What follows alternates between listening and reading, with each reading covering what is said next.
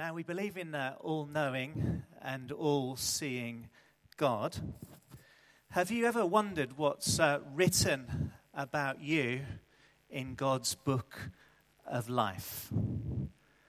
I just want you to imagine for a few moments what you might want to be airbrushed out or edited.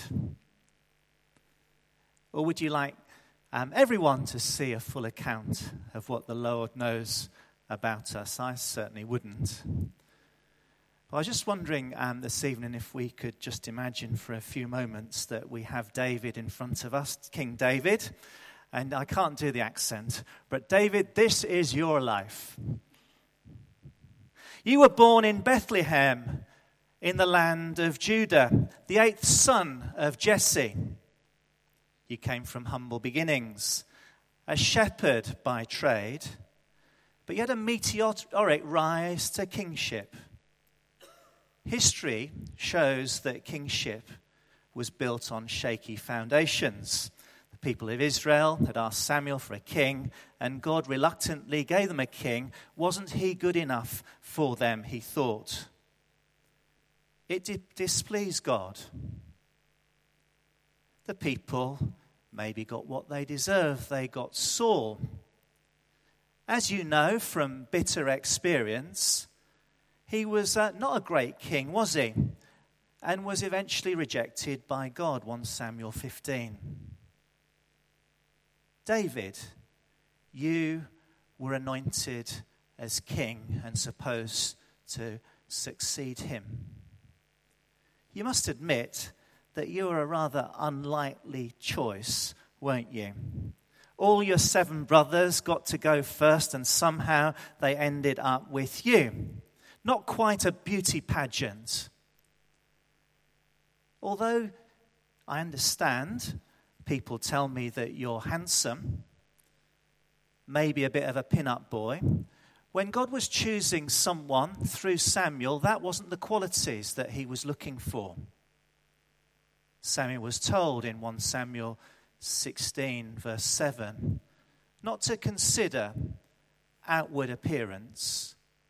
The Lord looks to the heart. It's a godly principle that should apply to all of us when we're choosing leaders or members of our team. The Bible remembers you, David, despite what you've done in your life as a man after God's own heart. We can only wonder how it must have felt that moment when you were anointed, 1 Samuel 16, to be king, and the power that came on high for you to achieve the things that you've achieved. You learnt your leadership through shepherding. It's so unfair to the ordinary folks in this room, but you're multi-talented. You could do music and poetry and all those other things that some of us dream of being able to do. Most famously, I'll remember you as the giant slayer, the one that killed Goliath. We're so sorry that your best friend, Jonathan, can't be here to join us this evening.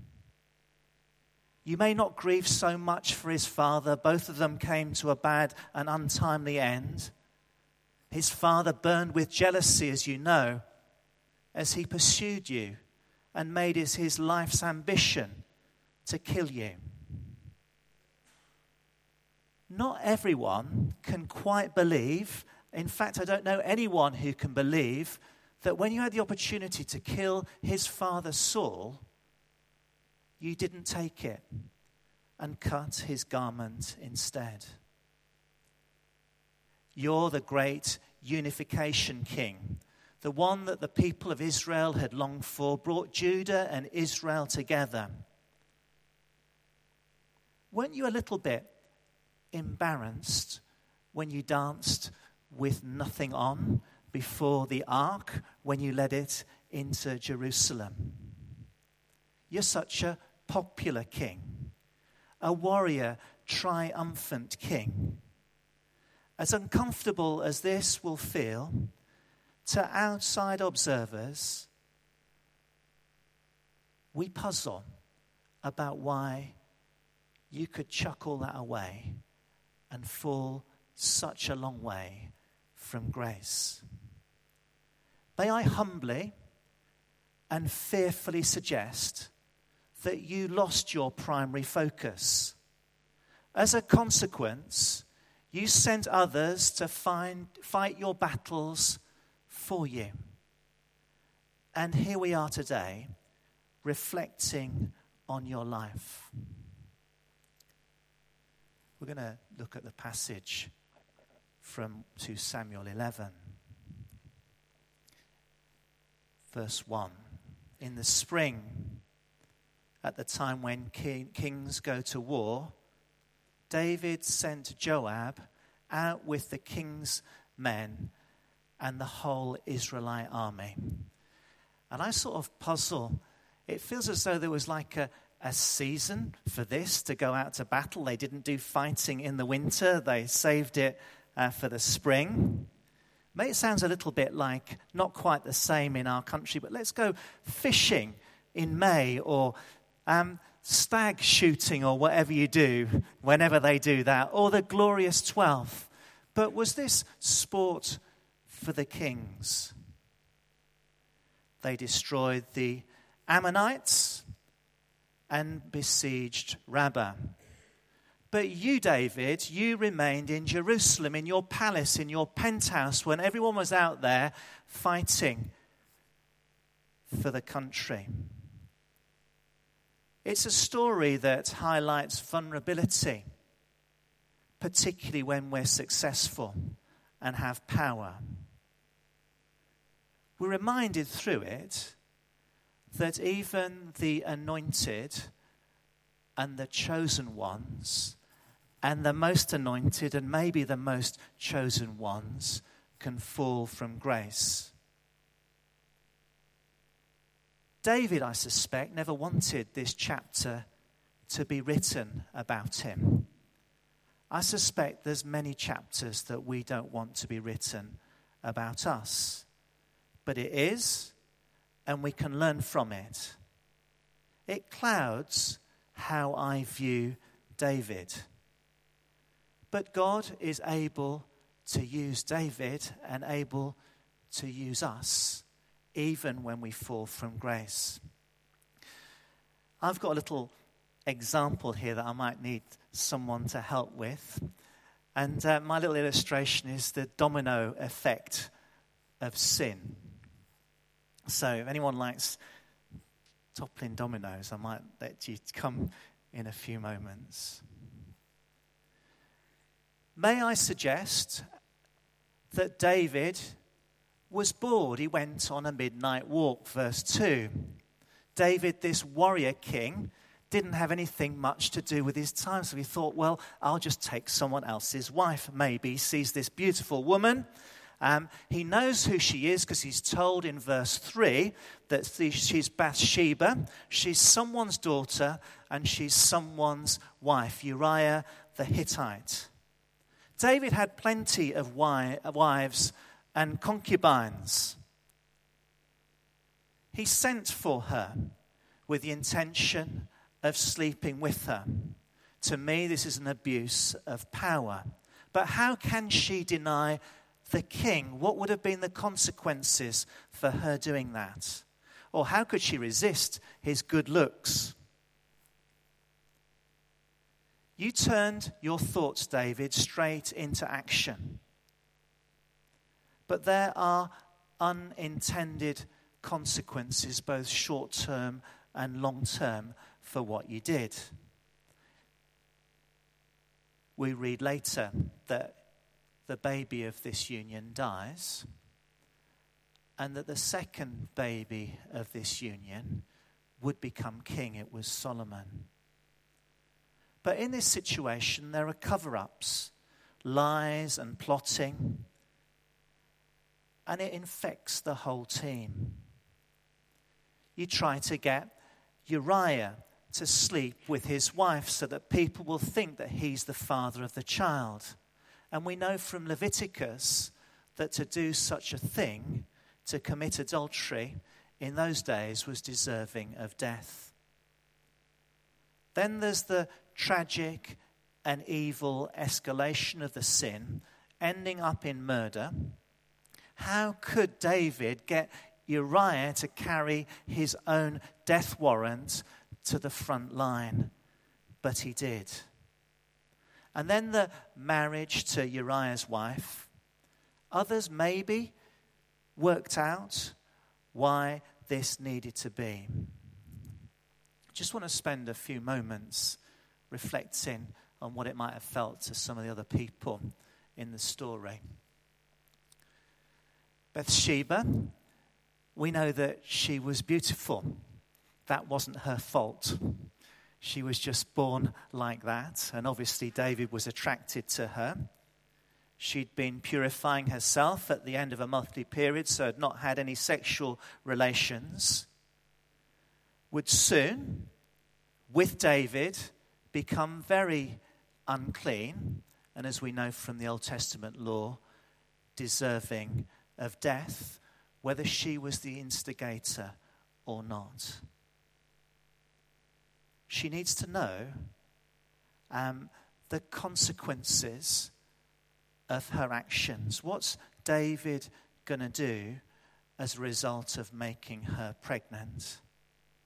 What she couldn't have possibly conceived is that David would have Uriah killed.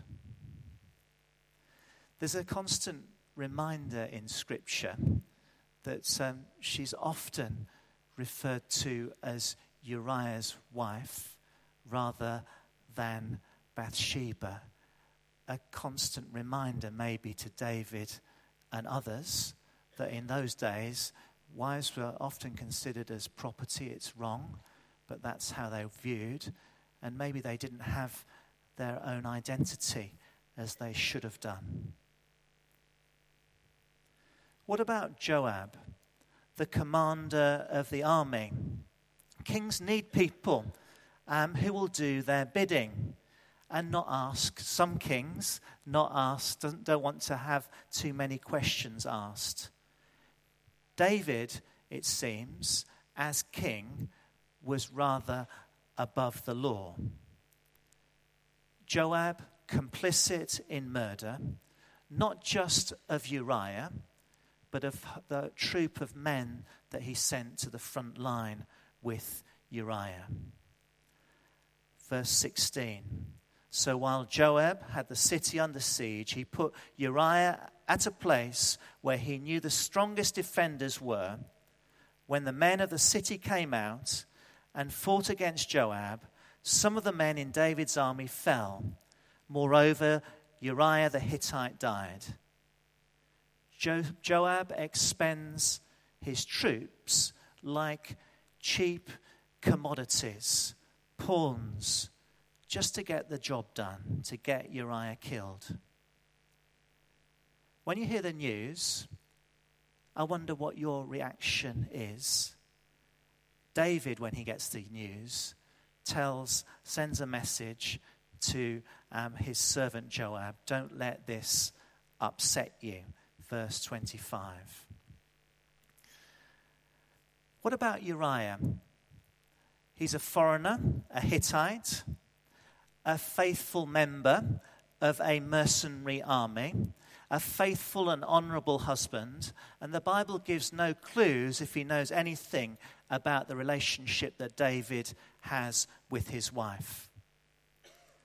And I'm going to read a bit from the passage. Verse 6, so David sent his word to Joab, send me Uriah the Hittite, and Joab sent him.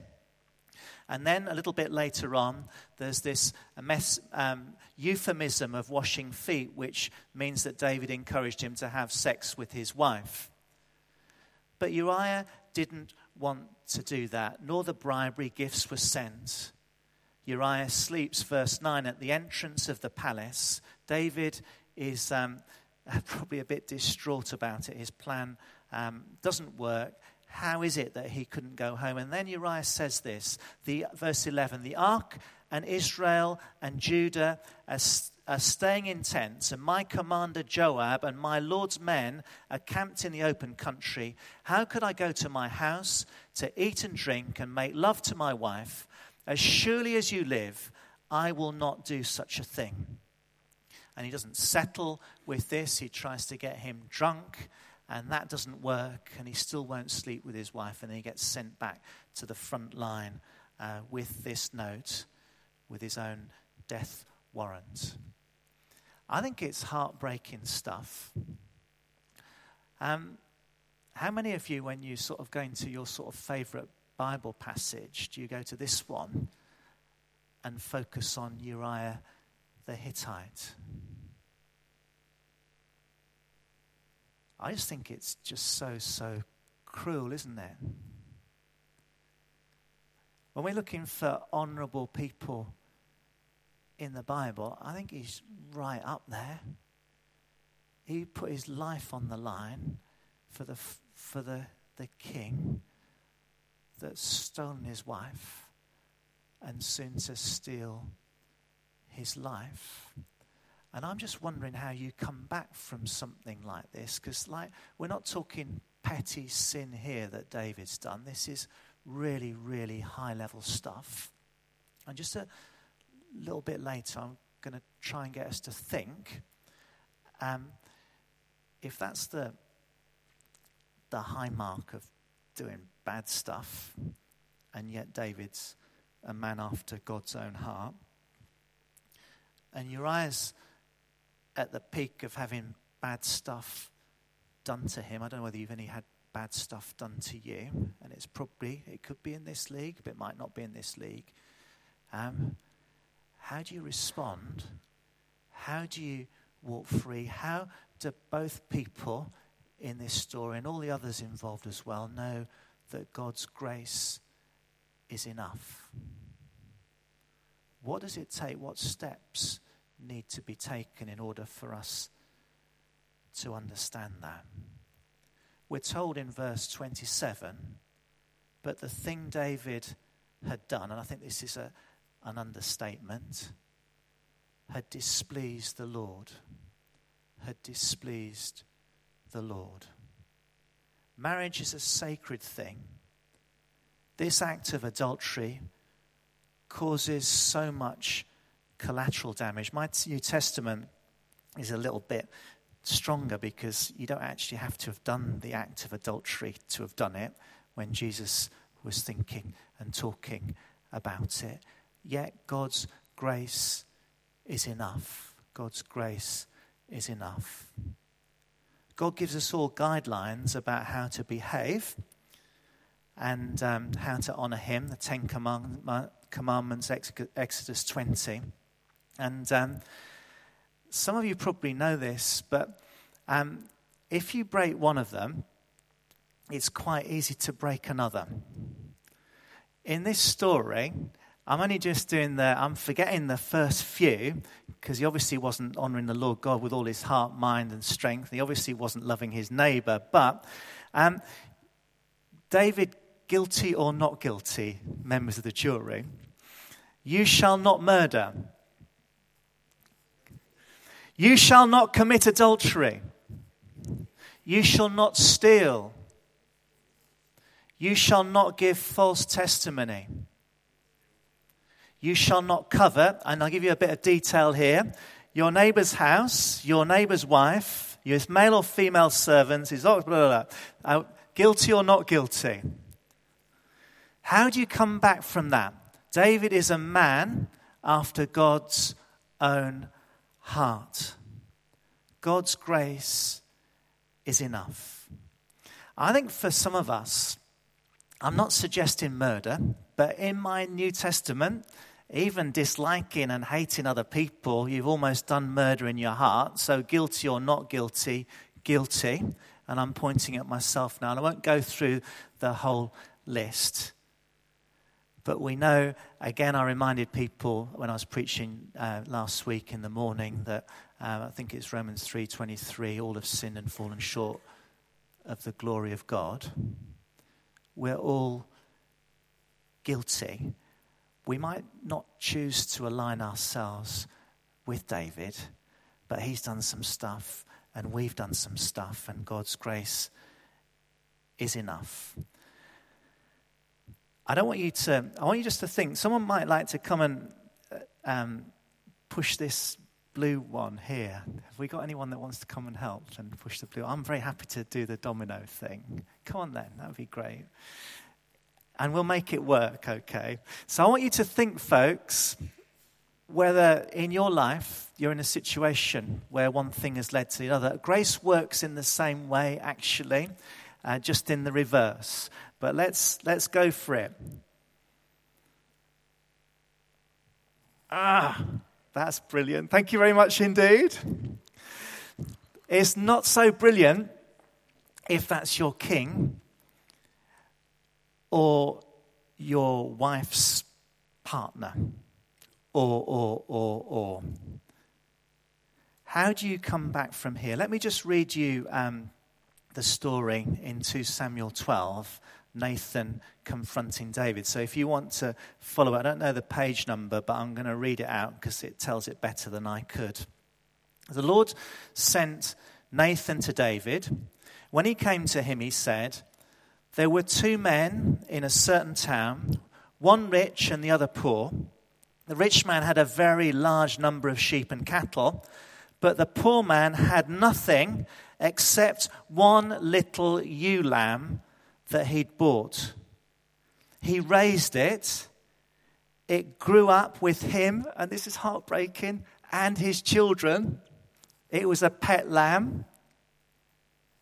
It shared his food, drank from his cup, and even slept in his arms." This wasn't an ordinary lamb, was it? It was like a daughter to him. Now, a traveller came to the rich man, but the rich man refrained from taking one of his own sheep or cattle to prepare a meal for the traveller who'd come to him. Instead, he took the ewe lamb, the one that drank from the cup and was cuddled and was like a daughter to him, and prepared it for the one who'd come to him. David burned with anger against the man and said to Nathan, "As surely as the Lord lives, the man who did this must die. He must pay for that lamb 4 times over because he did such a thing and had no pity." Then Nathan said to David, "You are the man. This is what the Lord, the God of Israel, says. I anointed you king over Israel, and I delivered you from the hand of Saul. I gave you your master's house and your master's wives into your arms. I gave you all Israel and Judah. And if all of this had been too little, I'd have given you even more. Why did you despise the word of the Lord by doing what is evil in his eyes? You struck down Uriah the Hittite with the sword and took his wife to be your own. You killed him with the sword of the Ammonites. Now therefore, the sword shall never depart from your house, because you despised me and took the wife of Uriah the Hittite to be your own. This is what the Lord says. Out of your own household I'm going to bring calamity on you. Before your very eyes, I will take your wives and give them to one who is close to you, and he'll sleep with your wives in broad daylight. You did it in secret, but I will do this thing in broad daylight before Israel." Then David said to Nathan, "I have sinned against the Lord." Nathan replied, "The Lord has taken away your sin. You're not going to die. But because by doing this you've shown utter contempt for the Lord, the son born to you will die." After Nathan had gone home, the Lord struck the child that Uriah's wife had borne to David, and he became ill.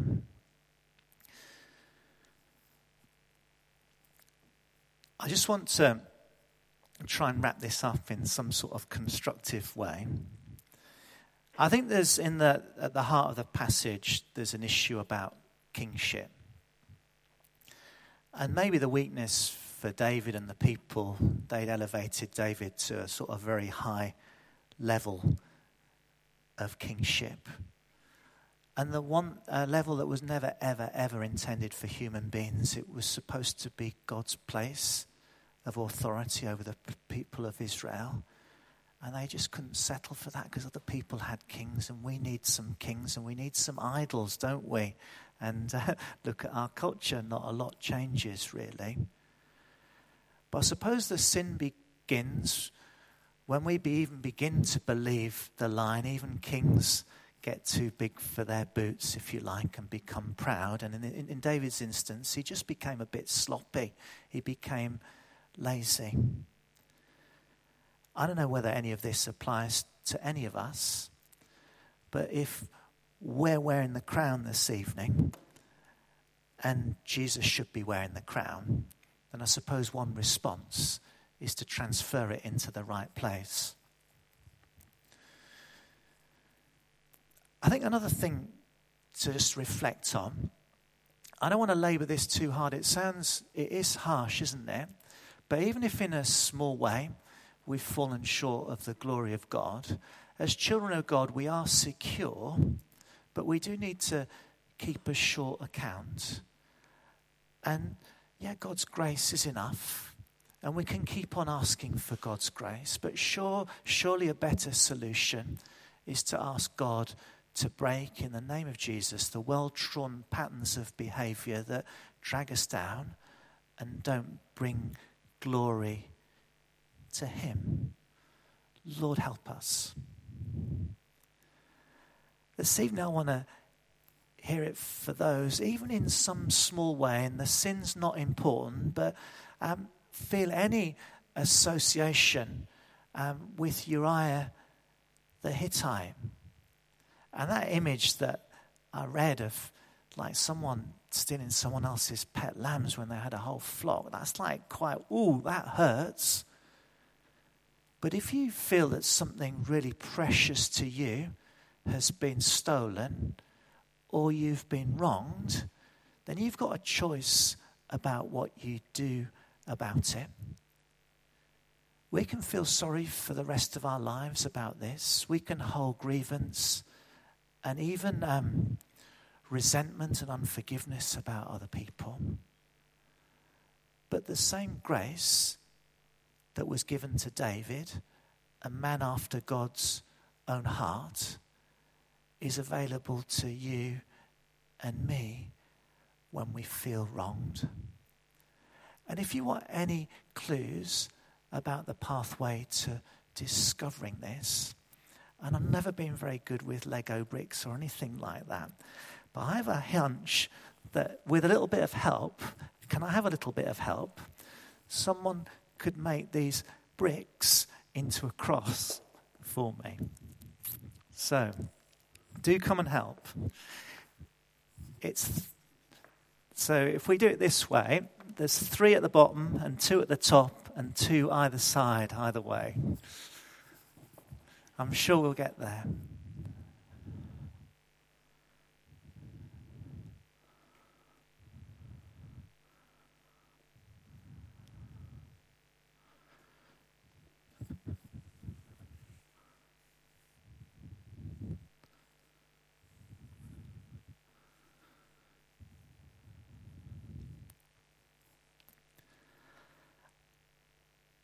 I suppose what I'm saying is if we've done the worst thing that we could possibly imagine, to those of you that are truly repentant, God's grace is enough and the path is through the cross and Jesus will forgive us. If we've been wronged more than any of us could imagine and every step along the way, God's grace is enough. If something's been stolen from you that should never have been stolen, I think you've got to give that situation to Jesus and invite him to come in and maybe never quite make up for the loss that you've had, but compensate in some way that you know that you're secure in him and he gives you the grace to go on in a way that's not trapped by the haunting memories of the past. In this story, it feels as though Uriah was completely oblivious to what happened to him. And sometimes we can be wronged and we even don't know that we've been wronged. And it's not worth worrying about. And we give those worries and those concerns to the Lord as well. We're to be redefined by a God of new beginnings. We're to be redefined and recreated by a God of grace. We're to remember that whatever David did, he did a lot of good stuff as well. He was remembered as a man after God's own heart, and may we be remembered as people of God's own heart. How else do we want to be remembered? If we come back to the book of life, what bits by God's grace would you be proud to highlight? And what bits by God's grace do you want to be erased? Let's pray the prayer that our Lord Jesus taught us to pray. Our Father in heaven, hallowed be your name. Your kingdom come, your will be done, on earth as in heaven. Give us today our daily bread. Forgive us our sins as we forgive those who sin against us. Lead us not into temptation, but deliver us from evil. For the kingdom, the power, and the glory are yours, now and forever. Amen.